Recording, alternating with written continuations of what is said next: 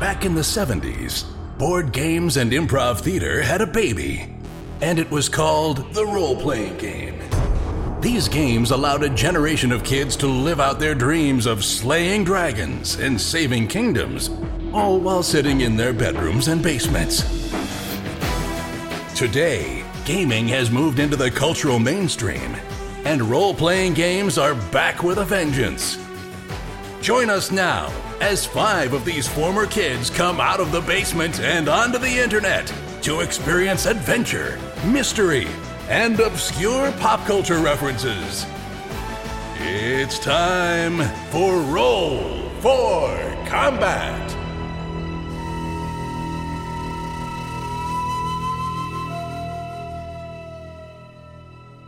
Hey there, welcome to Roll for Combat. I'm your GM and host, Stephen Glicker, and in this week's show, we get to see what Cheddar Mark III is made of. The updated Cheddar was created by John Compton from Paizo, and Jason goes through some of the cool new features of the new Cheddar / Goblin / Combat Drone. The boys finally get off the ship and go on to the Drift Rock, and we find out that all of them are scared of the dark. So not a lot going on this week. We're going to jump into the show very quickly. Just a few quick notes. At the end of the show, I'm going to talk about rules and how to handle complex rules for GMs and players. We have another winner in the $100 Amazon gift card contest. And we have also joined Twitch if you wish to follow us there.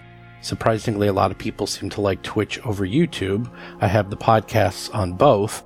We decided to start throwing them up on Twitch for people to follow there as well. So now you have somewhere else to follow us. Other than that, let's just jump right into the episode, and I'll see you after we're done.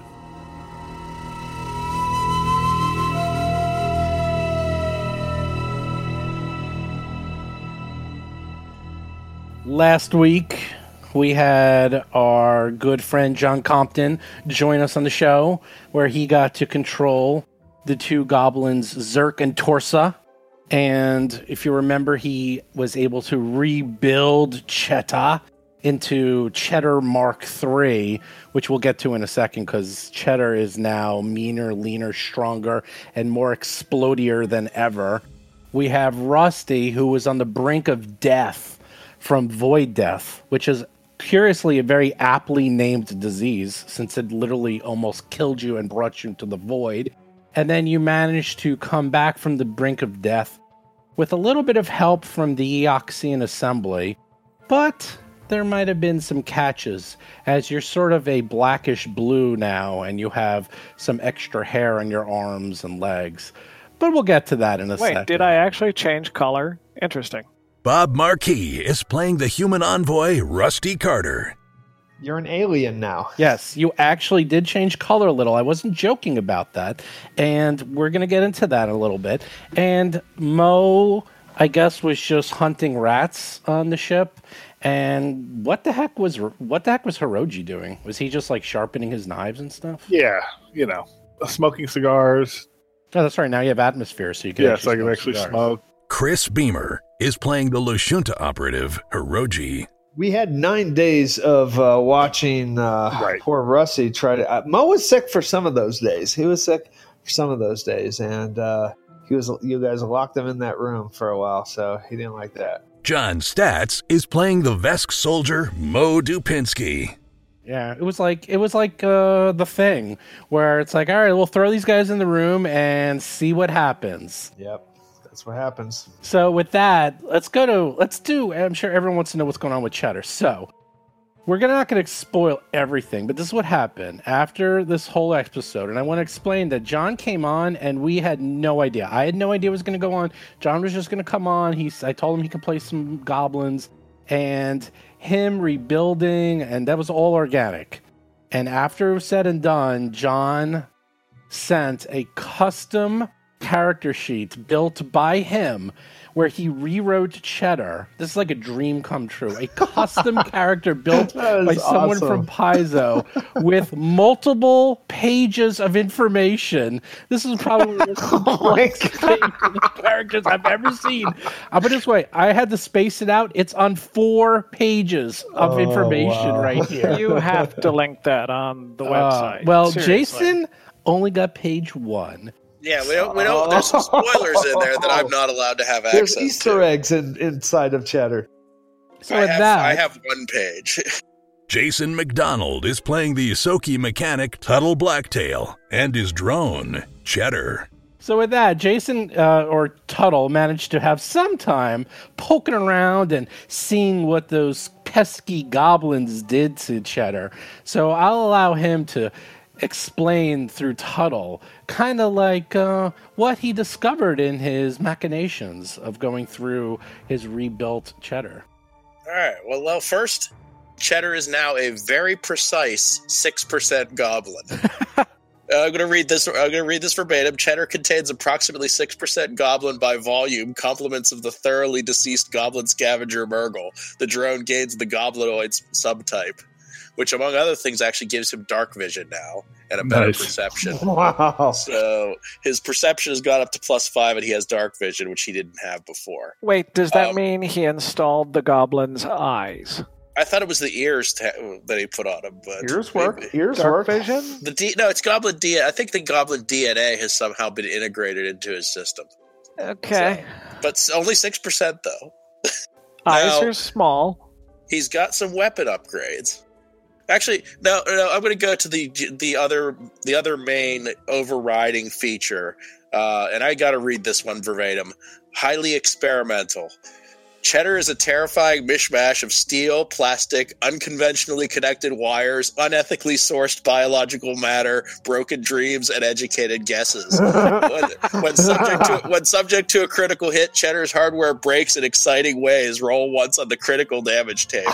Oh, wow. So Cheddar now, among other things, Cheddar now has a critical damage table. When he takes critical damage, interesting things happen. Cheddar is a wand of wonder. So, yeah, sort of. And then now we get to the weapons. He now has 3 weapon choices, all of which have been upgraded.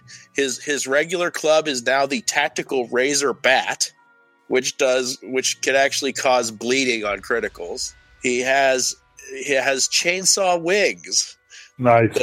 That are a slashing weapon. They take charges, so he has to use battery charges to use those, but they can do critical wounds as well.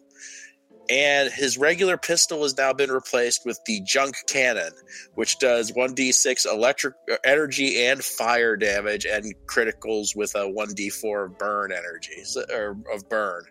So nice. Yeah, his weapons have all been upgraded to be more deadly. However, they also have the goblin instability, where if I roll a 1, bad thing, critical damage happens. Something happens. Fun things happen. Yeah.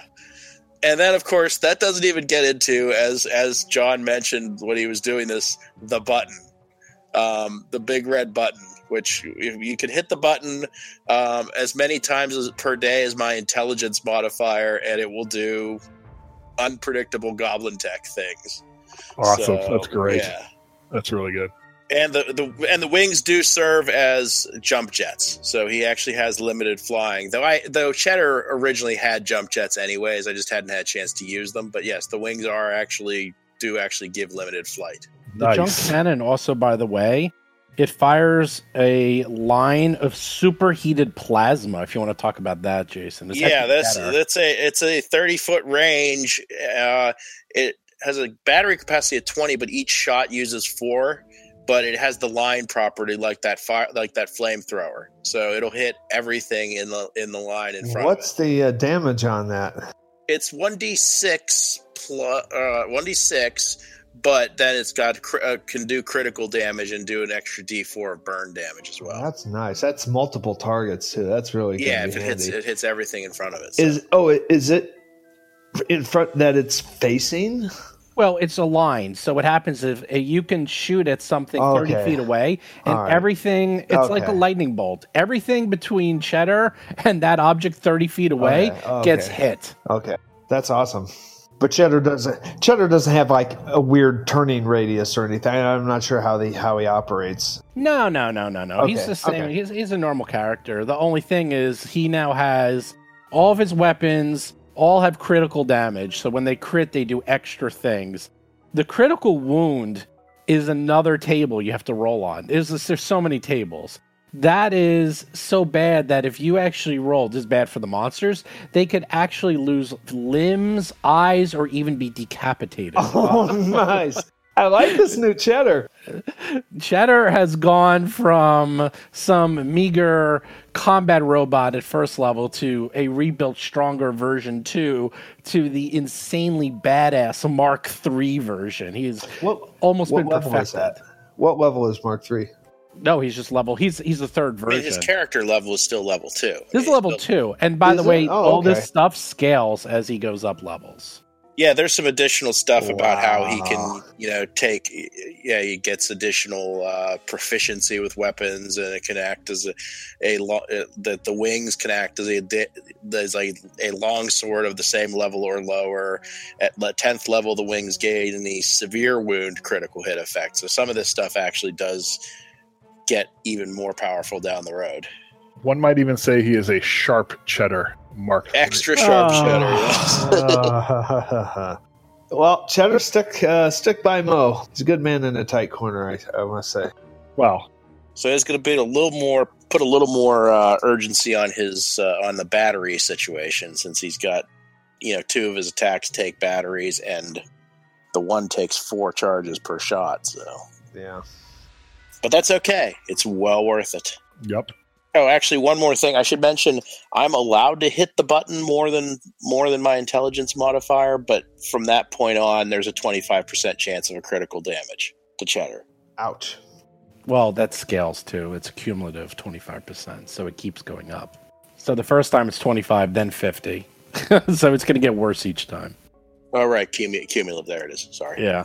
In addition, while you're doing all this and you guys are getting ready to perhaps leave this Acheron, which you've gotten way too accustomed to, Rusty gets a little message on his communications pad, only to him, which I messaged to you.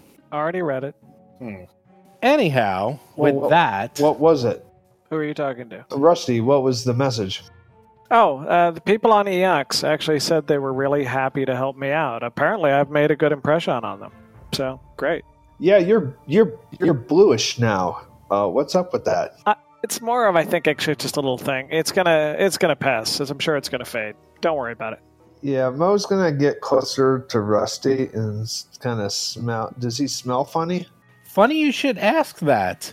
Rusty, roll a 1d100 for me, please. Oh, okay. I love it.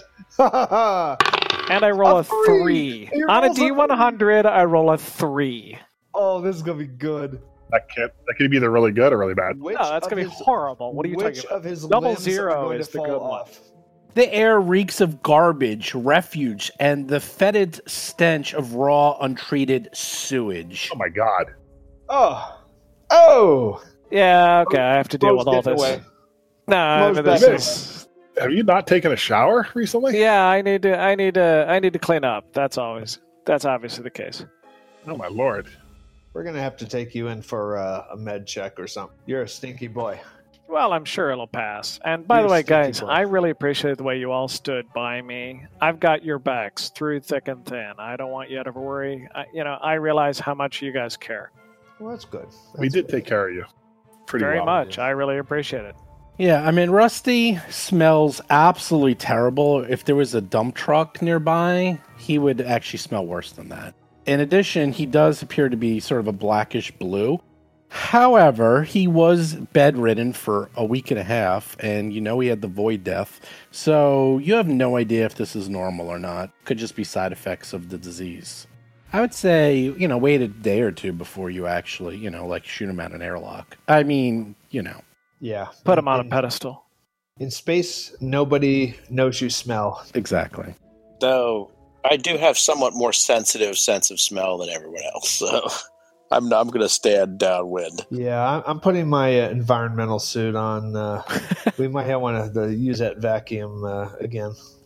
I'm going to find a mirror and spruce a bit, just, because. You can find the sonic shadow. All right, so we have our package on the hippo. The hippo has the goods. We got all of our little doggy cocoons. Yes, never thought I'd say that sentence before. And I think we did some intel gathering. Is that correct? Tuttle, you hacked the ship, and I don't know. Yeah, we found some of the logs, and they indicated that they somehow evacuated to the drift rock, to the asteroid. Right. So it sounds like that's where we're going. Yeah, to give a little recap, just because it's been several weeks for us and the listeners. You hacked the computer, and it turned out that the crew were exploring an asteroid surface, aka probably the drift rock, and they found those strange geodes. They brought them back, and then they hatched into the Akatas, the space dogs, and started to slaughter the crew. And they couldn't figure out, they were getting overwhelmed, they were getting killed. So they opened the doors to space.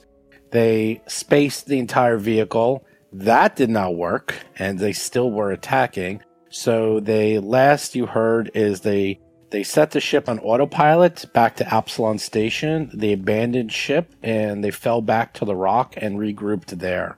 And that's where it ends. So, unless somebody has a different idea, I think we ought to check out that rock. I mean, about how big is the rock? Yeah, that's a good question. Also, follow up, when you say they fell back to the rock, numbers 2, 5, 20, 100. You don't know, because this was the captain. I'll tell you exactly what you see. The captain's final entry was recorded in engineering and shows the captain in a spacesuit. You just see him, and he says, quote, "Purging the air didn't work. I've set the autopilot to continue onto Absalon Station, but we're abandoning ship. We'll fall back to the rock and try to regroup there. Acheron out." That's it. Cool. There's 8 bunks, and assuming, they could be sleeping in shifts. Also, the computer should have a list of the full crew, right? That is true. That's true. Well, however many there are, we got to go investigate. Yeah, and the other question. I mean, they're probably in trouble because if they're space zombies, that could be bad. And Jason had asked about the size of the rock. The size of the rock? The size of the rock is a few thousand feet in diameter. Oh, so it's big enough there could even be like caves or room inside of it or something. Yeah, it's quite large. So I say we head over there. Yeah, let's go there. Yep, it's time. Dungeon crawl. I say we set this ship to self-destruct and get out of here.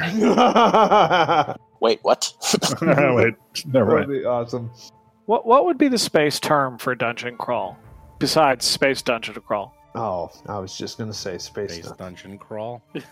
Everything. I knew that one. You just take fantasy, any fantasy trope, you just put space in front of it. I understand. The goblins are called space goblins. Orcs will be called space orcs, and so forth. Speaking of which, the goblins are like, oh, are we ready to go? Yeah, we need to go. Where are we going? Yeah, we're excited. Where are we going, guys? Where are we going? Forgot about them, didn't we? I think we can bring them to the... do they want to go to the asteroid? Because we're here on the partial rescue mission. We're gathering intel. If you guys have no objections, we can bring the goblins with us to the asteroid. We'll go with you. Yes, we like Tuttle. Yes, Tuttle, and don't forget our new friend Cheddar. Yes, Cheddar, the honorary goblin. Yes. Well, if you'd like to help us, that's fine, but I'm afraid there won't be any reward or remuneration in it for you. I mean, we have a contract with the Oxians, and we're going to have to honor that contract, including gathering everything we find. We can promise you that we can bring you back to civilization, though. Certainly. To Absalon Station. Good enough. Yes. Continue our work. Yes, we don't need much. Baling wire and sticky tape. That's our reward. Yes. And to see Cheddar in glorious combat using Murgle. Don't forget Murgle. Cheddar. They've appealed to my vanity. Clearly, I'm in favor of bringing them along. Yeah. Do we want to arm them? Because I believe they're unarmed. Because Hiroji was absolutely insane about them last time, not trusting them. Yeah, I gotta be honest, I'm actually running low on guns myself, so I don't want to give them our spares. I want to use them. I have one or two bullets left in my gun. They have dog slicers and junk lasers. They have their own guns. Great. But we took those away. Yeah, and you took away all their grenades and other items, too. Oh, the grenades I might need. Yeah, we shouldn't trust them with grenades. They're going to miss. They're as bad as we are. I would expect them to be much worse. But I think we should at least give them their guns back. Yeah, I mean, these are literally a dog slicer and junk lasers.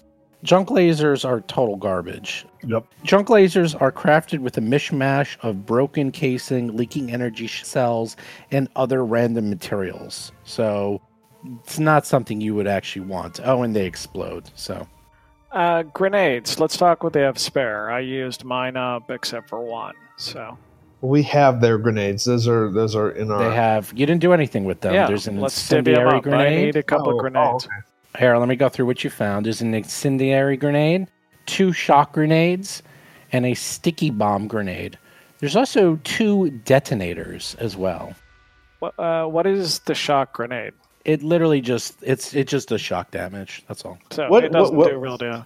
I'll take the incendiary. It does real damage. It does electricity. That's a type of damage. I could use a shock and an incendiary.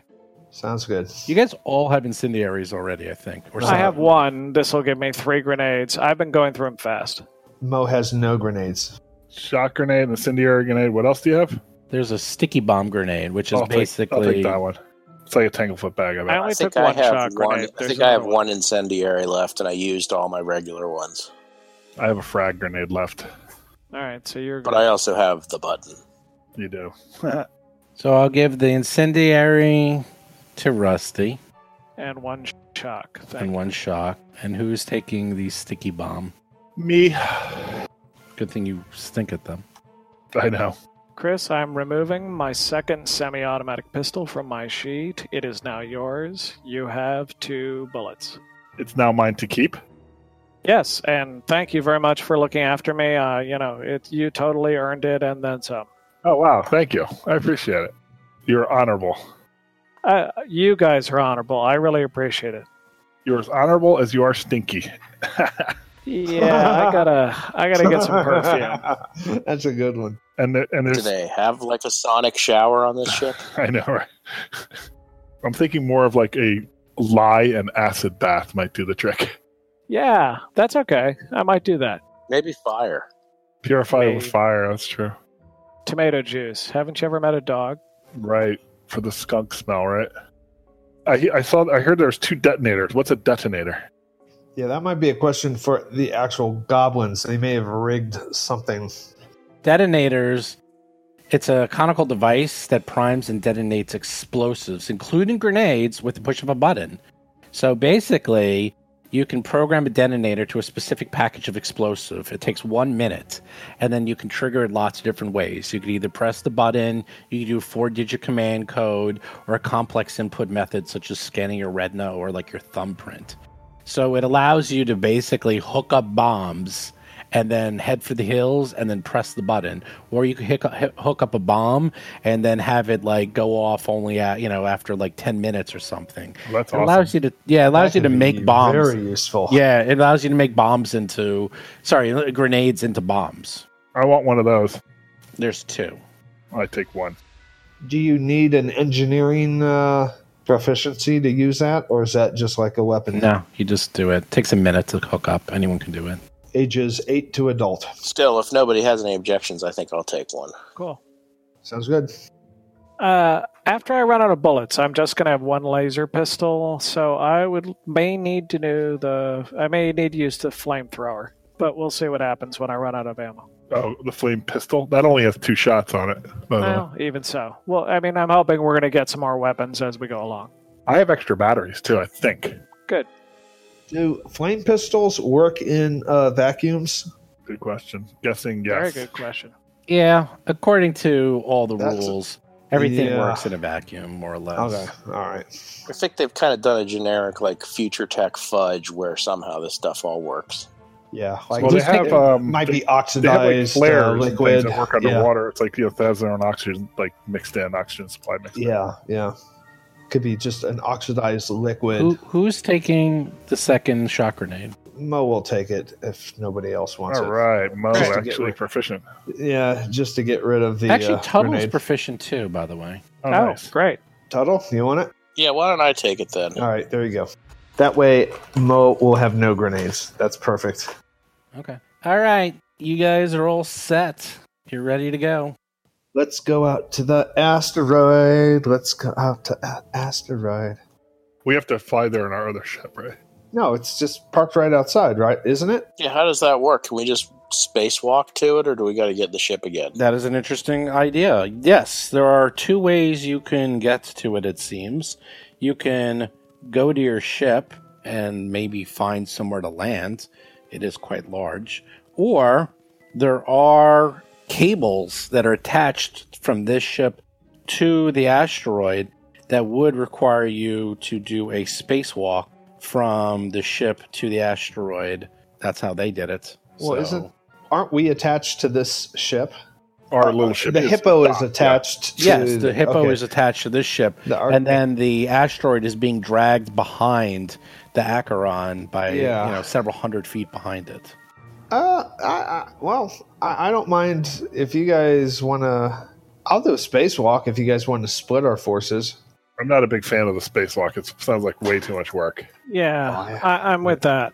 All right, but do we know how to attach ourselves to? Do we have the equipment on the Hippo to attach? This ship is designed to work on asteroids. That's like saying you can't bring this ship onto the asteroid. You have to bring the Hippo onto the asteroid. Right, our smaller ship. Oh, all right. Well, in that case, yeah, let's do that then. And I'm a crackerjack pilot too, so I can land. Yeah, we can actually. Can we do a scan of it? Is that something that Yeah. Okay, let's do that before we actually scan for life forms. There. Yeah, scan for life forms. So tell me what you're doing. I guess we're going to go into the hippocampus and detach and scan and then maneuver around where the asteroid is and scan it. Ooh, what are the goblins going to do? They're coming with us. They're coming with us. Okay, so do you guys all do that? Yeah. All right, the goblins come on and they're like, wow, look at the ship. Oh my God, look at this. This is great. Oh boy, this is so much fun. And they're like poking and prodding and they start like don't pushing touch all those the buttons. And they're like, it's like, where's the weapons? Where's the weapons? We want to see the weapons. Can you show us the weapons? This is a ship of peace and exploration. Is the Hippo a lot smaller than this ship? Yes. Yeah, it can actually hold 4 people comfortably. But you could, it's like a little shuttle. But these guys are small. You can fit them on the ship. Okay. Besides, they love Cheddar so much they could keep him company in the cargo hold. Yeah. Let's just go on the Hippo and do that. They're like, oh wow, look at all this, and they like, well, what do you do with them exactly? We tell them to sit down and shut up. And don't speak unless spoken to. We'll treat them like a rotten stepchild. I mean, we strap them in, and say, hey, these seat belts are for safety purposes. It's an insurance thing. You have to stay seated while the ship is in motion. So there you go. They look at you and they're like, seat belt. He says, you're putting us under arrest? Are you restraining us? Why are we attached to the seat like this? No, our little friends.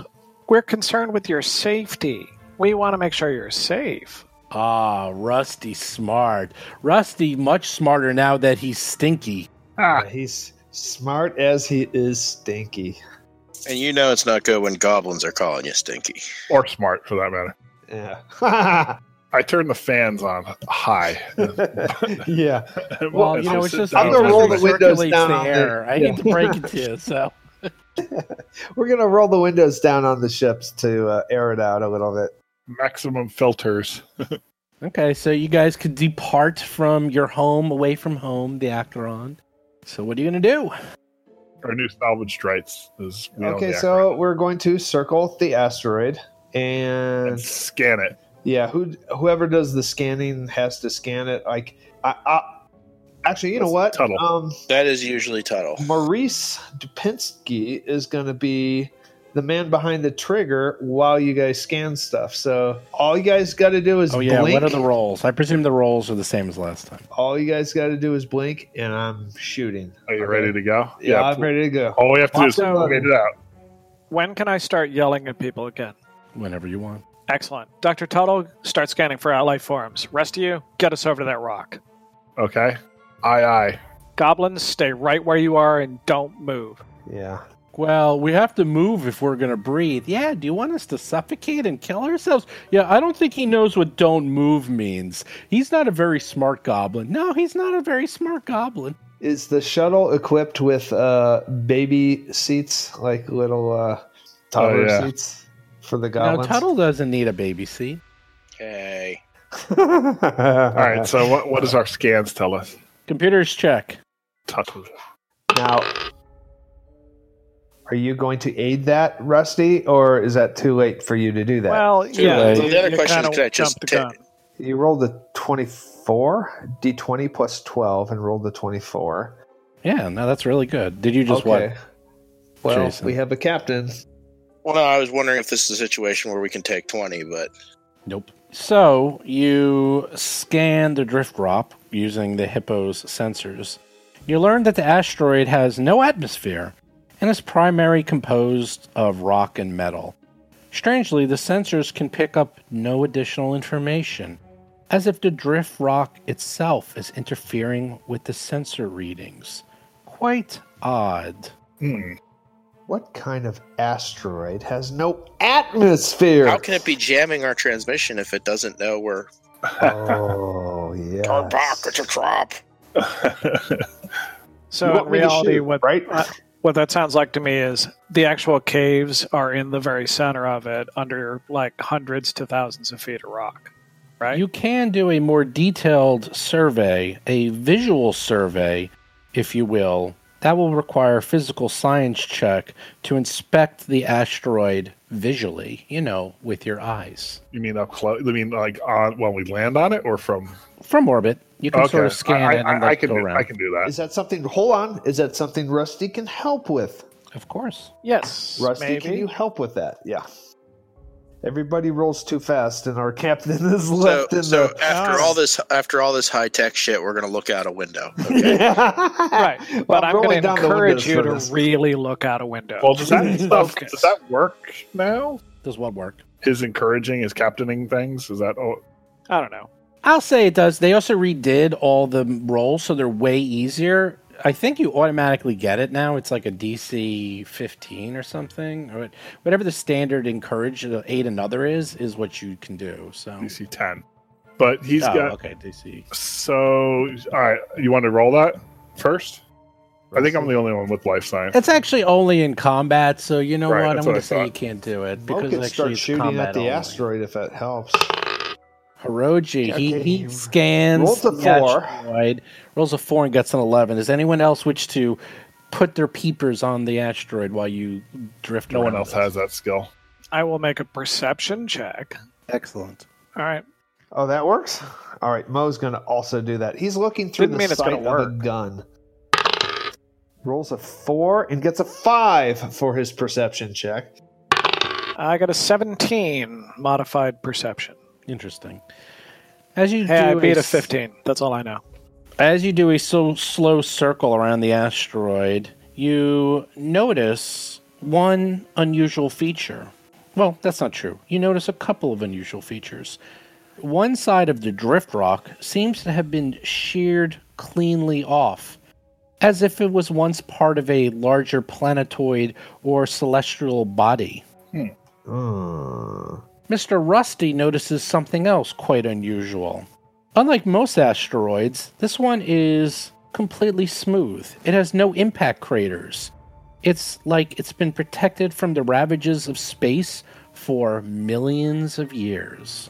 Interesting. And this cut is a straight cut, like a knife, or is it just a break, like you break a rock into?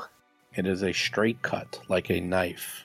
In addition, Rusty, while exploring and visually inspecting the drift rock, you find a rocky overhang concealing a cave entrance that seems to lead inside the asteroid. It's very hard to see, but his keen eyes, enhanced with his rejuvenated health, managed to find this hidden entrance. Are you Wait, sure? I smell something. That's not me.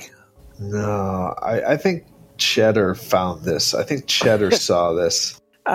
You say it's smooth. Is it smooth enough to land on? You can land on anything. I mean, it has very weak gravity. It's just unusual that it's a asteroid and then one side of it is completely smooth, as if it was attached to something else or cut in half. It's hard to tell. In addition, you also notice there's a rocky overhang with a very small cave entrance that's big enough for you to park your ship, but that's about it. I would probably ask Dr. Tuttle, could he fasten the ship to something and we could actually land next to that entrance and keep the ship there? You could definitely land the ship in the cave, you see, the rocky cave. Oh, it's big enough for the ship to go in. Yeah, okay. That's what I said. The ship. Oh, sorry, I missed that. Yeah, it's I different. thought it was parking outside of it. You can park. Me too. You can do both. You can park on the space. You can do anything you want. You can park on the asteroid itself and walk around. You can park on the smooth part or the rougher parts, which really isn't that rough because there's no debris or anything on it. Or there's like a little cave where it looks like you can just sort of fit the ship and you guys can get out and see what's going on in there. I'm heading for the cave, and I fly in there and park it there. Okay. Okay, well, there's the decision. You fly into the cave without any problem whatsoever. You do some reconnaissance with the lights on the ship, and you notice that the cave seems to turn into a tunnel that's bored into the drift rock's interior directly. The tunnel is very small. It only seems to be wide enough to have one person go at a time. It's only 5 feet wide. It looks like it is natural, and it is going further into the drift rock. All right, I say we head into that tunnel and into that cave, and I think these goblins should go first because they have the So they won't want to do that. A few things. Hey, goblins, you guys are really tired of being fastened on this ship. If you want to get off, we're about to dock. Oh, no, we like it here. Yes, we like the ship. Yes, these seats are nice and smooth and nice and bouncy. Yes, and we like the tightness of these seat belts. Yes, they keep us nice and secure and safe. Is that what you want to be left behind? As long as we can take the keys so they can't leave without us. Yeah. Yeah, I don't want them monkeying around, though. Right. You know, that's nonsense. Oh, yeah. They're coming with. They're coming with. Yeah, of course. They're coming with. They're not going to... We're not leaving them behind. No. We'd love it if you joined us. In fact, we'd really be a little insulted if you didn't, guys. We insist. If you insist, Zerk and Tursa will go. Yes, we love to explore strange new worlds. Yes. Yeah, powerful. Do you like to seek out weapons, new civilizations? Yeah. They don't have to go first, though. So a few notes. There's no atmosphere whatsoever. The tunnels that you see in the cave are completely dark. There's also no gravity. Ooh. Really? No gravity? There has to be some gravity. For all intents and purposes, there is no gravity. Yeah, okay. The gravity is so weak, there might as well be no gravity. What does that mean? There's no gravity. That means you get to play with the 0G rules. Oh, wow. What could possibly go wrong with those, shall we? You remember reading those, don't you, Chris? Oh, yeah, I do. I wrote a paper on it. I will explain to you how this works. Okay, this is actually how it works. It's pretty tricky. If you're inside 0G, you can move in a given direction, and you'll continue to move in that direction at the same speed each turn. So if you decide to move, 10 feet around, you will continue to move 10 feet around until you bump into something, whether it is another character who's in front of you or a wall, in which case you must make a check, an acrobatics or athletics check, to avoid gaining the off-kilter condition, which basically just gives you like a -2 on a whole bunch of things. So you can hit something, go spitting in space. You can also grab onto things to sort of help you move along. The good news is that the cave looks to be pretty narrow, so then there's enough like nooks and crannies that you can probably grab and slowly move yourself through the cave by grabbing onto the sides and sort of inching your way across. I guess this is why they call it the Drift Rock.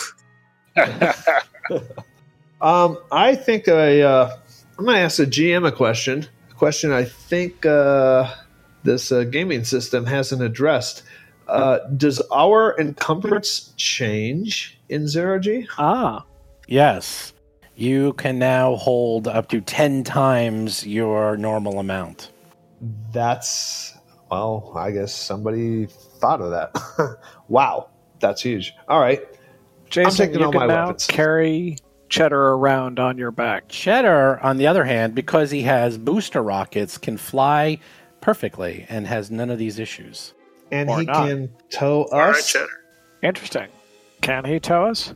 Probably he could. I don't know if we want to be It towed. would be a space conga line. He have, like, could rope tow and you stuff. guys, but keep in mind what will end up happening is if Cheddar stops, you guys will all crash into Cheddar, and then it gets really messy because Cheddar will then go forward and it become like this endless elastic rubber band where you're going back and forth and back and forth, and then like you a all pinball get machine. exactly you all get the off kilter. It basically what you have to do is none of you have a climb, and none of you can like climb on walls. So what you really need to do, also you can't take guarded steps at all, and you can't do reactions really. Sometimes you can. But what happens is you say, I'm going to go that way, and you keep going that way until you say, I'm going to stop going that way, and you try to grab onto either someone else, or you try to grab onto a solid object such as the wall. And if you do make a DC 20 acrobatics or athletic check, you will safely stop your movement. If you don't, you're off kilter and just get -2 to your attacks and stuff until you're no longer off kilter. All right. It's a DC 20. DC 20. Oof. Well, I suggest we Well, all that's read up on the nimbleness. rules, but in the No, that's meantime, we'll nimbleness. get them wrong the first time it happens, and Yeah. there it is. Now, you say there's no guarded steps. I'm looking at someone that said you can always move 5 foot, although I don't know if A that's creature full in move zero action. gravity environment can't take move actions at its move, speed, crawl, or take a guarded step. They can't. You Is that what cannot. you said? All right. A Okay. creature in zero gravity cannot take move actions to move its speed, crawl, or take a guarded step. Even if they make an athletics check and all that stuff. No, it's totally different rules here. Okay. All right. I love these Right, rules. so let's disembark. You ready? Yep. Ready? Gear up. If we're tethered to each other, I suggest we use at least a very elastic band.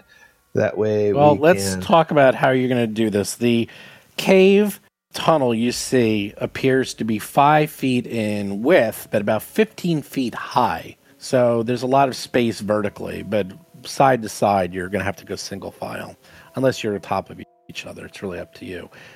That's first thing. Second thing, light sources. It's pitch black in here. So We all have the flashlights, though, right? That are attached. attached you all to it. have flashlights in your head. That's correct. So that'll give you 15 feet. And that's it, though.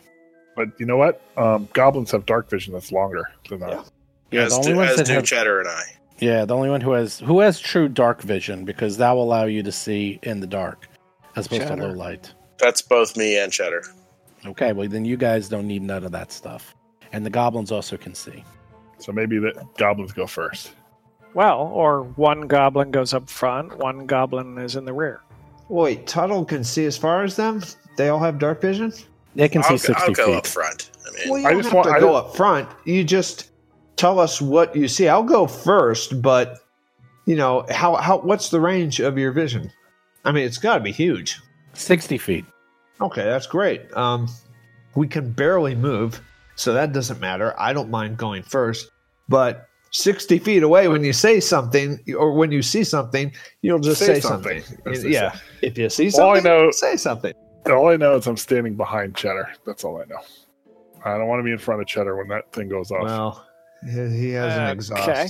The line of death. All right, marching order: Mo, Cheddar, Tuttle, Hiroji, Rusty, 2 goblins behind me. works for me. I say to the two goblins, guys, if you see anything in front of us, let me know. If you see anything behind us, let me know. I want one of you watching in both directions. You're very important to this team. Ah, good. We see stuff. Yes, we see lots of stuff. Yes, there's rocks. Yes, lots of rocks. Oh, look, little metal filings. Yes, is that important? Did we do well, Mr. Rusty? Very well, but I don't think you have to tell me about the rocks ever again. Oh, okay. So, no rocks. Got it. Well, you've already told me, that's all. If you see trouble, let us know. Yes, other living things, or threats, or dangers. Threats and dangers. Ah, yes. That's our entire life, yes. Well, if you see any other living thing that's not the 4.5 of us, let us know. Look, we have Tuttle. We have Tuttle and Cheddar. We don't need the goblins to be, Yeah, I'm giving them something to do. Come on. Yeah, all right. I don't think they're going to be valuable. Oh, they're going to rob us eventually. Yeah. I mean, no, yeah. I don't trust them. In fact, so you guys go into you guys. What are you leaving on the ship, if anything? I'm taking all my weapons. So yeah, I'm taking all of mine. I guess. I don't think I have a lot of extra stuff. So I mean, the crate is on the ship still. Yeah, the crate's on the ship. We locked the ship down. The ship's on lockdown. And our the ship is on lockdown. And the money and the NyQuil and all that stuff, right? Yeah. Yep. Okay, cool. Okay, so do you guys start going through the cavern in this marching order? Let's go. I'm almost tempted to have the goblins wait in front of the ship outside and just guard it. Well, I'm starting to think of two good uses for those detonators right now. Okay, so you guys can go. How are you guys? Are you using the ropes? You do have the handholds. There's definitely enough handholds for you to inch your way down this corridor and inch your way slowly. You can't go full speed, but you can kind of go slowly. Yeah, I think we don't want to necessarily be tethered to each other because one person's going to cause a lot of problems for everyone else. Yeah. Ropes are bad. Okay, no problem. So you start going down this corridor, and you just see, it appears to be rock, very well cut. And after going down for maybe 100 feet or so, someone could do a physical science check if they want. That would not be Mo. I look at Tuttle. Yeah, just a second. There we go. Tuttle, with his 25 check, easily notes that this cavern seems to be the same height and width the entire way. This is not natural, although it looks natural. This looks like it was excavated from the rock and the asteroid. Just an FYI. While you guys are inching your way down, suddenly you hear on your comm set the goblins are like, Mr. Rusty, Mr. Hiroji! Oh no, there's something! Oh no, that's not good. Oh no! Could you point at it, boys? How do we turn around? What? They're pointing behind you, and you can see the bloom of fire as the hippocampus is leaving. Wait, what? The hippo has ignited its ship engines, is stolen, right? And it just left. Oh no! Didn't we lock that down? Question: where is the camera drone? Oh, it's with you guys. Okay, I was wondering if maybe the camera drone was actually some sort of secret agent, and the undead guy got what he needed and left without us. Nope. But Tuttle did lock it down, though. Yeah, we did lock it down, right? Oh yeah, you locked it down. Definitely. Okay. Yeah, but there's. Mo says, "Oh well, pressing on." Well, we're going to be marooned on this rock. Nah. My concern is the quest item that we left on board, the package for the Oxians. That's your concern. That's worth money. The ship was given to us. We have to return it. Yeah, but the ship is filled with our loot, though, too. It's a shuttle. It's dime a dozen. Anyhow. Well, all is not lost, because we do have the big ship still, so there is that. Yeah, you see it, just leave, and you locked it down, but now it's really dark. You had the flash of bright light as the engines kicked in, and the goblins look worried. They're like, what do we do now, Mr. Tuttle? Oh, Well, we got to press on and see what's in here. Yeah. I mean, I don't know why you're asking. All we got to do is go to the other ship. I mean, we're tethered to the Acheron. So, yeah, no big deal. We do this all the time. The only way out is forward. yeah, and someone is going to have to pay for that. Okay. They can't maroon us here like that. That's horrible. They stole our ship. All right, let's keep going. Nice. A map. Space map. You continue going down this corridor for quite a while. It's hard for you to get your orientation and bearing, but you've probably been going a good 10 minutes down this corridor when suddenly you come to a fork in the road, literally. Since there's no direction in space, we will just say you are coming from the west, and their fork, one way goes to the east, and it seems to be going down to the south, and then there's another one that's going to the northeast that's going up. We can't do this sideways like Dig Dug. No, lead the way. Doesn't really matter. Yeah, I'm going up. Excellent. Good choice. In fact, I say, Rusty, yeah, just go up here and I'll spice things out. Rusty, do you have any more bullets for my gun?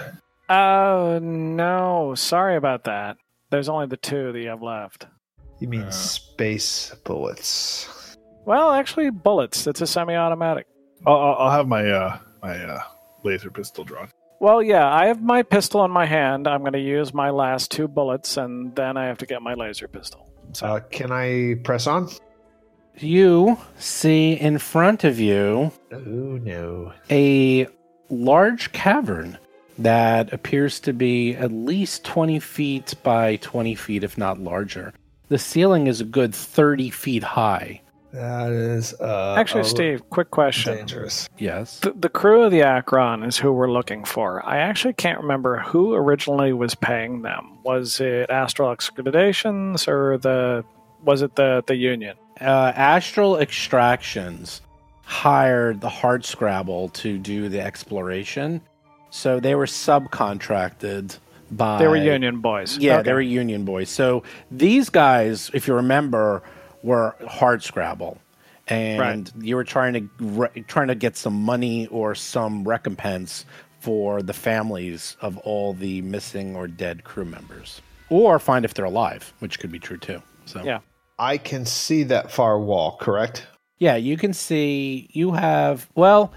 Because I have dim vision. You have, I don't have you dark can only vision. go to 15 feet, so you could only see... I'll retro that's with my flashlight, though? It only goes 15 feet. That's a you have a flashlight? The flashlight goes 20 feet, but you don't have a flashlight. You have a headlamp, and the headlamp goes 15. Oh, okay. I actually have both, so I have both. You have both, but you have to put one in your hand. Yeah, so, I put it in my left hand. Give me a flashlight. So okay, take the flashlight. Yeah, there you go, Mom. I got this. I got the flashlight that you take your dog for a walk, and that's about it. Okay, you got the dog walk flashlight. Again, you can't even see the ceiling because it's the ceiling here is 15 feet, but up here it's more than 15. Yeah, it's like 30 plus feet above you. You can see right to the end where it's a good 20. It looks like a 20 by 20 room, and there's another exit to the northeast. Yeah, this is a dangerous area, guys. It's a big open space. I don't like this, so I'm going to very carefully go 5 feet further and suss out the west. Okay, thanks for the warning. We're going to stay here where it's safe while you search. Go for it. Yeah, that's fine. Okay. All right, so it looks like an empty chamber. Give me a perception check.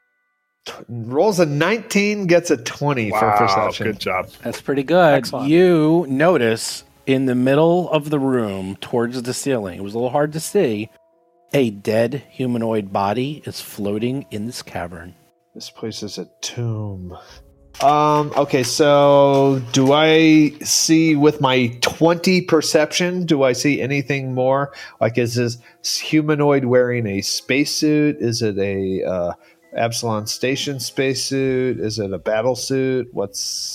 He's in the shadows near the ceiling, which is just at the edge of the flashlight. You can see the humanoid, but that's it. You're going to have to fly up towards the ceiling to see him. All right, I'm going to tell Cheddar, there is a humanoid over there. You want to check that humanoid out. And I'm going to let Cheddar go in front of me. Just to check, Is he actually think Cheddar understands him? Yeah. Well, I'm actually saying it to Tuttle, hoping Tuttle will tell him. Okay, that's much better. But I'm going better. to pretend that I'm in charge because it helps him. You know, you were looking straight at Cheddar while you were talking, weren't you? Yeah. Have him bring it down if he can. Yeah, I'm not concerned about bringing it down. I'm concerned of it coming down on us. So yeah. But yeah, Tuttle. What do you Cheddar think does have kind of. What do you think should be done, Tuttle? I mean, Cheddar does have better maneuverability than the rest of us. Absolutely. I like big chambers like that scare the hell out of me. That's why I don't want to go in that room. So, I defer to Tuttle's expertise with his goblin robot there. So, I mean, we can go the other way if you want. That's fine with me. No, let's go head on. But if things come alive, then I don't want to be out there swinging around with my dick in my hand. I'd rather have a maneuverable. I'm guessing it's probably one of the crew. I guess I'm going to send Cheddar up there to kind of bump the body back towards us. All right. Sound plan. I like it. Does Cheddar have like a Dalek suction cup? He can grab it. He's got jump jets. So. Rebound him down to us. Let's see a bank shot. I think we lost Steve. Yeah. Maybe. All right. Who wants to be the GM now? All right. I'll GM. Okay. So Cheddar goes up. Cool. He. Oh, hold on. Steve told us to wait. All right. I had a great encounter idea too. All right. I don't know. I think you were cheating at the rules. Let's argue it out. I was using the space billiard rules. How awesome would it be if we were just moving forward and Steve is telling us about this great encounter and we were just, talking amongst ourselves, moving into a dangerous area. Actually, I think that was what was happening, actually. Space, no one can hear you, Discord. Yeah, that's true. In space, no one can hear you disconnect. That's my Event Horizon reference that you guys don't get. No one saw. I saw Event Horizon, and I like. No, you did. Get you fell reference? asleep in it. I was AFK for 2 seconds. What was your reference? My Event Horizon reference was this: Lawrence Fishburne. As soon as he gets onto the Event Horizon, he goes, "This place is a tomb." That's right. And it's that soundbite is used by Frontline Assembly.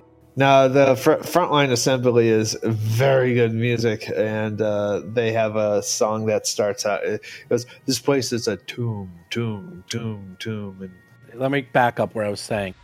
So all I'm saying is not to be a pain here, but do you just want him to crawl up the side and slowly get up to where the body is? Yeah, why don't I have him do it that way then? Since it is 0G, he can just kind of work his way up the wall or something. Yeah, otherwise what will happen is he'll use the jump jets and then he'll smack into the ceiling or something. Well, can't he just launch himself toward the body? But then he will hit the ceiling. It's zero gravity. He will literally launch up and then hit. And then he has to make an acrobatics or athletics check to grab on while he's spinning. He doesn't have actual flight. He has basically turbo boost type thing. He has this is what it does. Everyone understand this. It allows him to jump up and then back down once per minute, 30 feet. That's it. That's all he can do. Well, as long as Jason knows what's going on, I'll. He has an acrobatics of 1 and an athletics of 2. So he actually can make the roll. It's a DC 20. So he could, in theory, eventually grab on. So it's not impossible. It doesn't damage him or anything. It just gives him a -2 to hit when he's trying to attack. And he's off kill. Well, if he's going slow, that's fine. But if he gets in trouble, like if this thing comes alive and starts shooting acid out of its mouth, then he can use the jump jets to get out, I would assume. Is that exactly? Correct? Yeah. Okay. Like he can use it to get out of places. It's not going to be used for maneuverability, though. I mean, I move. I go over here. I'm like, I don't know if this big clunky robot's the best thing for this. Like, I'm very agile. No, go for it. What did you say his acrobatics was? A plus 2? 2 or something, yeah. Yeah, I have a +11. Wow. So okay, well, you ought to make. I mean, you only have to run a 10. It's a DC 10. It's a DC 20. Yeah, I'm like, Tuttle, on second thought, you know what? I'm just going to do it. And I attempt to launch. I say, can someone cover me just in case? Like, stand where I am standing now. All right, so I'm going to kip up and go that way to the body. Okay, you kip up, and sure enough, as you fly towards the ceiling, you see a floating dead humanoid body that seems to be wearing an Aztec suit. A floating fat man? Yeah, not quite. You manage to brush past him and about to land on the ceiling. You can give me a quick athletics and acrobatics check. 24. You easily grab onto the ceiling with no problem whatsoever as you are quick and agile. You are also in complete darkness as you can't even see the bottom because you're now 30 feet up and your light only goes 15 feet. But you do see a dead body floating in space next to your head.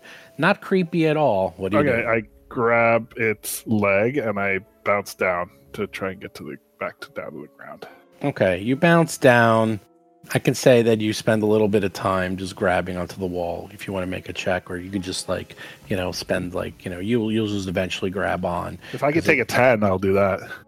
Well, you can't take a 10 because there's a chance of failure. You could take a 20, but there's nothing appearing to be attacking you right now, so you seem okay. All right. And you're back down to the ground with the body. All right. Bring him into the tube. Yeah, drag him over to the tube. We like the tube. Cheddar, come back in the tube. And let's take a closer look. Does this look like a crewman? Yep, it's the corpse of a human male, and he has a patch on it that reads Acheron. So it looks like he's wearing an Aztec suit, and he's quite dead. Does it have any sort of name tag or something? No, it just says Acheron. How did he die? Baby bear. How did this guy die? I'm guessing his oxygen ran out. Well, you can do a medicine check to try to figure out what happened. Well, are there holes in his suit? Hiroji does a 13, and you can't tell what happened. You look at the body, but you can't seem to figure it out. I check his readouts for oxygen. I'm guessing he died from that because these suits have a limited amount of air. That is true, but you're unsure. Meanwhile, I'll give it a check as well. 20. Tuttle easily makes a check and determines that he appears to have been attacked by the Akatas, and he has wounds across his body. It doesn't look like he had the disease at all, and it looked like he just succumbed to his wounds. His spacesuit is intact, so it looks like he probably just died of his wounds naturally. Wow. I salute him for his saving throw prowess. All right, I think we should leave him here for now and keep going, right? Yeah. Does he have any weapons? Oh, yeah, he has stuff on him. Oh, okay, yeah, what's he got? Well, first there's the Aztec suit itself. He has a survival flare gun, but it appears to be empty. And he seems to have something on his armor, an upgrade of some sort, but someone will need to make an engineering check. Ooh. He has a what? Oh, an upgrade on his armor? Yeah. Yes. We need engineers. Who's our engineers? Me. That would be Tuttle me. and Hiroji. Engineering check 19. Oh, nice. Tuttle is like, oh, that's a backup generator armor upgrade. That's a backup generator armor upgrade. That's correct. What's that do? Oh, yeah, I knew that. Does armory things, and it's kind of a backup, and it generates. Does it recharge batteries? Is that what that is? It allows you to connect charge electrical items such as batteries and recharge them. It's basically a kinetic energy. Awesome. It stores kinetic energy from your movement, and it generates one charge for every 10 minutes of movement. So, yeah, you can basically... that's kind of cool. Yeah, you could basically attach your batteries to this and recharge them by moving. Nice. Is that something we can actually take off of this suit, or is that something that's really involved? It's like a still suit. I bet, yeah, you can take it off, I think. And is it just like you can basically, you spend 10 minutes and you could unclip it and then attach it to your armor. It is completely modular. That's wonderful. All right, who can use that? I don't need it much. Well, plug it into Cheddar. I mean, I use a lot of. I'm probably gonna be using a lot of batteries on Cheddar now. Yeah. There you go. But I don't know if I have an upgraded slot on my armor. I have to double check that. That's something else. You need to have an upgrade slot in your armor. Hiroji, for example, I think only has one, and he already used it. So yeah, that's right. I did. Yeah. For your quick draw gun. Does it only charge things that are on your person, or could I be? I do have a slot, but could I charge up the you can connect Cheddar? anything to it. Okay. So you will be the personal battery for the entire group. Okay. You're going to be like the hamster in the wheel. Let me just check. Yeah, I do have. I'm pretty sure that. No, I don't have an. No, I don't think I have an upgrade slot. No, I have an up. Does the second skin have an upgrade slot? Can I charge up my undead cyborg spots? I have another suit of that I could use it on. Not this suit though. Okay, so we're gonna go onward, I guess. North. Yep. Okay. Yeah, no. Second skin has one upgrade slot. Esotech suits have then I actually do have an upgrade slot for it. Boom! Perfect. All right. So you can spend 10 minutes unattaching it from this poor dead feller, and then 10 Totally minutes worth it. attaching it to you if you wish. Totally. If we've worth got time, yeah. Yeah, we got unlimited air. There's no even point checking our gauges. I can hold my breath a long time. So funny. Just watched that. It's like you have the crate, and then you have, I don't forgot what that one was called. We're going to get them all. We got to get all of them, all the Creepshow references. We won't be putting up with these goddamn bugs. Leslie Nelson, no less. Yeah, that was awesome. Yeah. All right. Okay, so you spend 20 minutes. You manage to decouple it, put it back on, and now Tuttle is your rat in a wheel, basically. A wheel with a purpose. All right, the wheel of pain. So do you go northy? Yeah. What do I see poking up? I'm clinging to the rock. You see a small corridor. That's Leave what everyone we like. behind, Mo. Keep going. You're going to leave everyone I'm going. behind. All right. Come on, Goblin boys. And considering how slow movement is here, I doubt you want to start combat with people 25, 50 feet No, away. I don't want to from do you. that, but I mean, it's kind of hard for everybody to know when I'm going to make a move. So, No, I also have no problem with you running way on ahead, dealing with the danger, and I'll catch up later. We know that. Yeah, we definitely know that. That's not an issue because we're not going to do it that way. Okay, so yeah, you see a corridor that goes to the northeast. So, Tuttle, can you get Cheddar follow right behind me? You see, it seems to lead into another very large cavern. Thank you. You can't even see the end of it. Okay, so if I go here, see this might be just Cheddar should probably go first because he can see farther than me. All I'm doing is I'm actually doing nothing. All I'm doing is going first, but I can't see as far as Cheddar, and I'm not maneuverable. I don't got that get out of Here's dodge. the small problem is I'm not sure what Cheddar's actual ability to give information back to us is, because there's a specific feat for, like a specific drone mod for camera, which lets you see what the drone is seeing. I don't think that it kind of works that way. I don't think we can actually see what he's seeing. Okay. At least not unless I take that mod. Okay, so I'm going to tell you guys through the intercom that this opens up into a wider passage. I think we should double back and go south. I really don't want to drift around here because All right. this is just a not ideal combat situation. You're taking point. You're the one in danger. Go for it. Going down, switching. Yep, move along. Yeah. And I'm actually going to take out the other pistol because now that we know that maybe there's more of these stupid things. We decided to go down, and yeah, Mo you were is just scared everywhere he goes, so he's going other places. Revealing, I'm going to inch very slowly. We're going to keep the same fun. I bet there was a big thing of treasure in that cavern we didn't explore. Yeah, well, we'll get back to it. How about this? How about I move Mo, and we keep this same order, 5 feet apart from one another throughout at least the windy Yes, bits. move forward, go.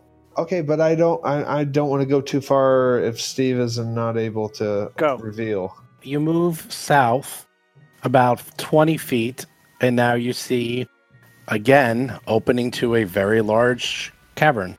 I can't see further west. You can see 15 feet. We need Tuttle to get a better view. All right, I'm going to go there. Here, as long as you promise to stay close, how about I go first? Well, yeah, that's what I was saying. Vision. Like, we're all going to be... I'd like to tell the GM that we're all going to be close together, but it's kind of hard to do that in these windy parts. Well, that's player error, though. I mean, the person in front, their job is to move forward. Everybody else's job is to follow. Yeah, but Jason, didn't we establish that your robot cannot communicate what it sees? No, what I'm saying is I can. Tuttle in front. Yeah, I'll just go in front. Okay.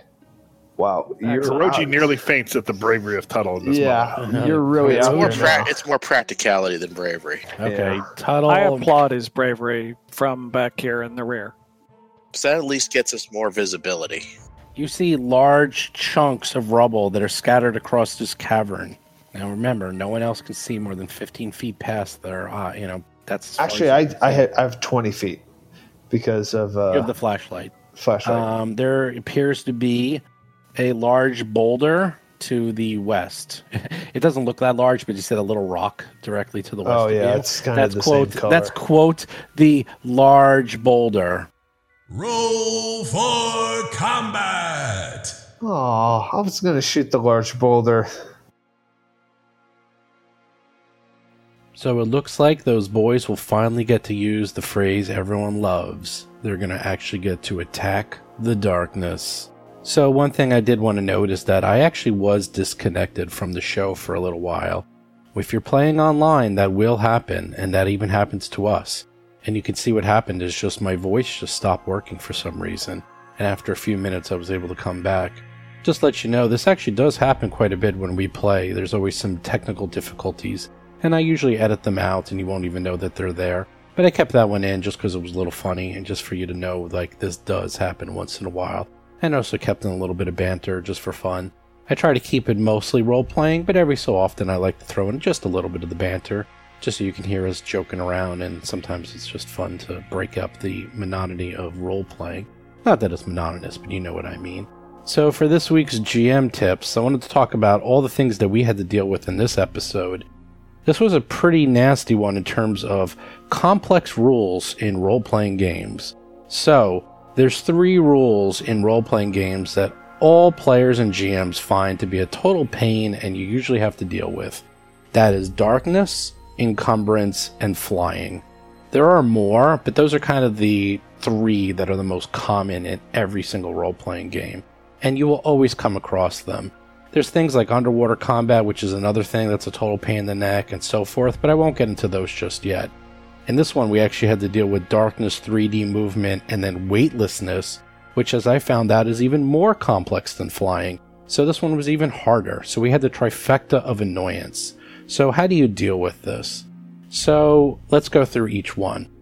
Darkness is usually taken care of by the PCs.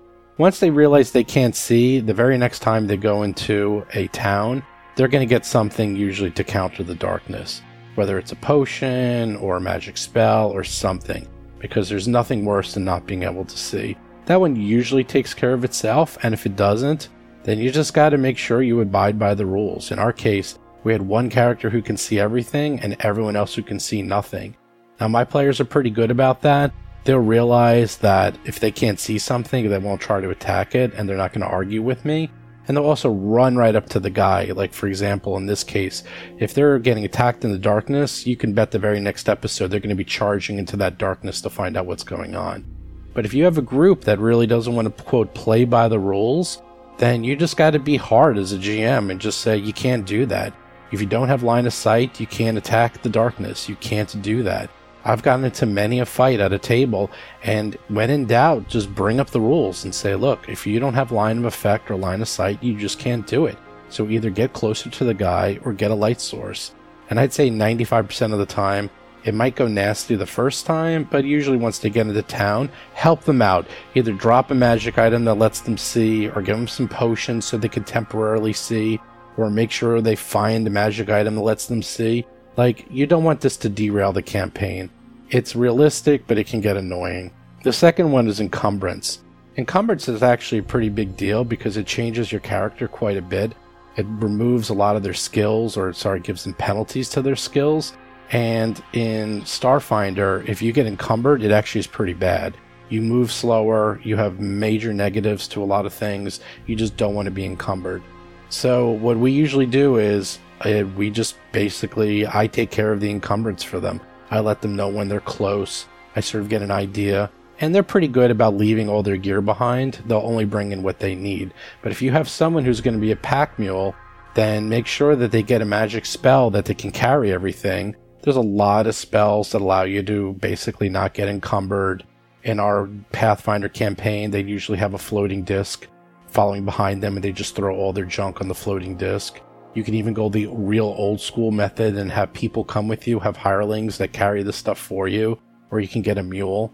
But realistically, I do use encumbrance, and the reason is because it does affect the rules, and also I don't like it if they're carrying around 15 suits of armor and 30 weapons. It's not realistic in multiple ways. So just to make it easier for them, I try to handle it. Yeah, it's one more thing the GM has to handle, but it's usually not too bad once you get started, and I just use an Excel spreadsheet to sort of handle it. But I would recommend you do both play with darkness and with encumbrance, and you just, deal with it. The last thing is flying.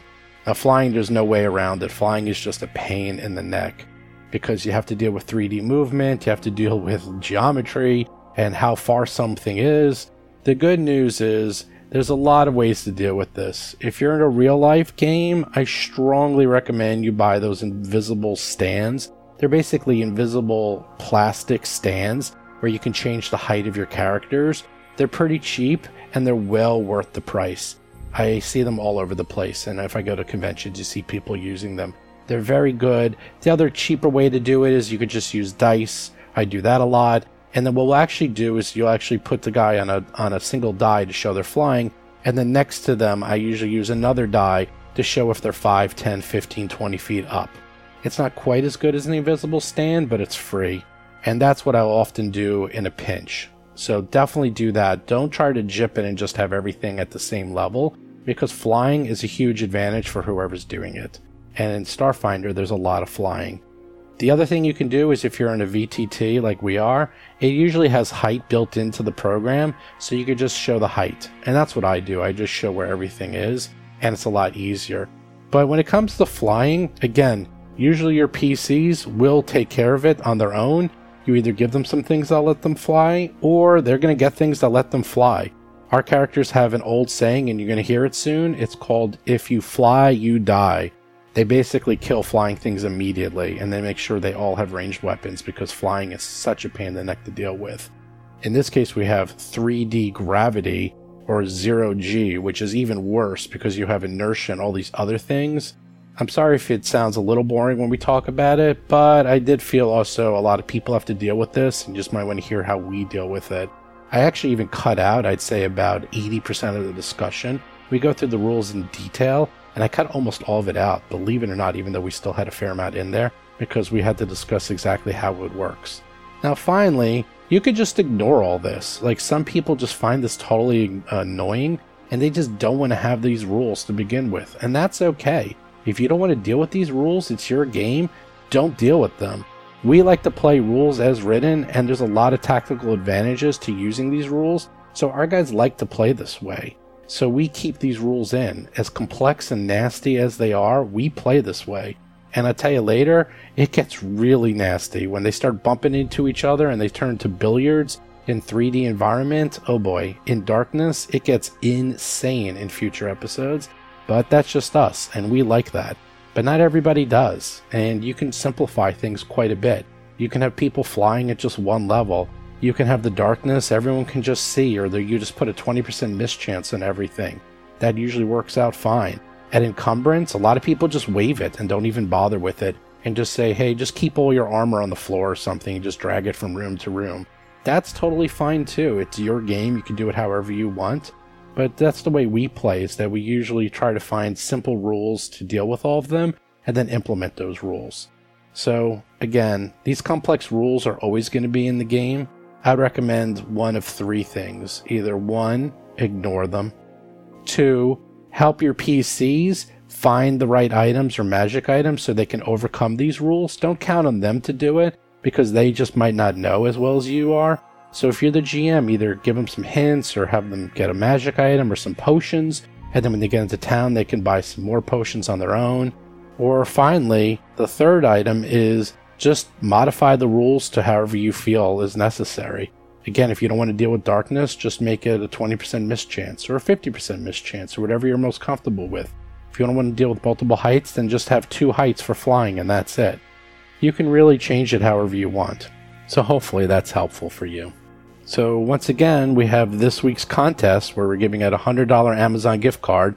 All you need to do is review the show on iTunes or Stitcher or Facebook and submit me your name to contest@rollforcombat.com, and that's it. You're entered. And this week, the winner is Sansa33 Stark. So if you are Sansa33 Stark, you want a $100 Amazon gift card, just contact me and you will get it. So once again, check out the Discord channel where we have all the images from the show. In addition, we just started 5 Starfinder Society games using play-by-post. I'm GMing one of the games, Jason's GMing one of the games, and we have 3 other fantastic GMs helping out. They're going really swimmingly. They're quite fun, and I'm definitely going to keep doing this. So if any of you are interested in joining a play-by-post Starfinder Society game, come on over. We might even do Pathfinder Society, but right now we're just doing Starfinder Society. We got 5 tables going, and if we get enough people, we'll start some more tables. And I want to probably keep doing this for a while. Also, don't forget, check us out on Facebook. Check us out on Twitter. Check us out now on Twitch. You can just find the link on the rollforcombat.com website. We probably aren't going to be doing anything live, but you never know. You can follow us there, and you'll see what's going on. We might throw something up there once in a while. Do play a lot of video games, so maybe we'll start streaming some of those. And don't forget, join us on the Discord. I'm pretty much on there 24/7. Jason's on there quite a bit. Bob's on there once in a while. Chris is on there, but he's always playing World of Warcraft. And John is pretty much never on there. But you can always write us a question. I'll pass it over to John, and he'll probably answer it. He does like getting questions, and he does have a lot of free time. So I'm sure he'll be happy to answer them. And if any of you are going to PaizoCon or Gen Con, let me know. I'm going to be going to both, so I can meet up with you there. PaizoCon is actually coming up sooner than you think. And if there's any other conventions in the area, let me know. I go to quite a bit, so maybe I'll be able to see you there. Can meet up, play a game, hang out, so forth. Anyhow, I will see you guys next week. Later. You've been listening to Roll for Combat, a Starfinder actual play podcast. If you have a question or comment for the show, please visit us at rollforcombat.com or drop us a line at contact@rollforcombat.com. You can also find us on Twitter, Facebook, Discord, and other social media platforms.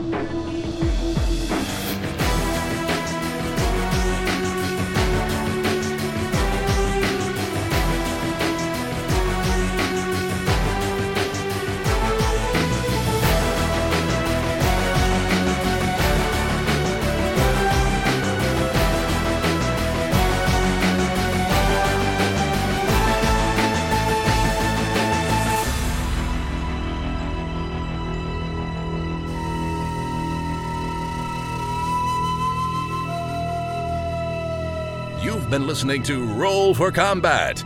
Until next week, always remember to bribe the GM.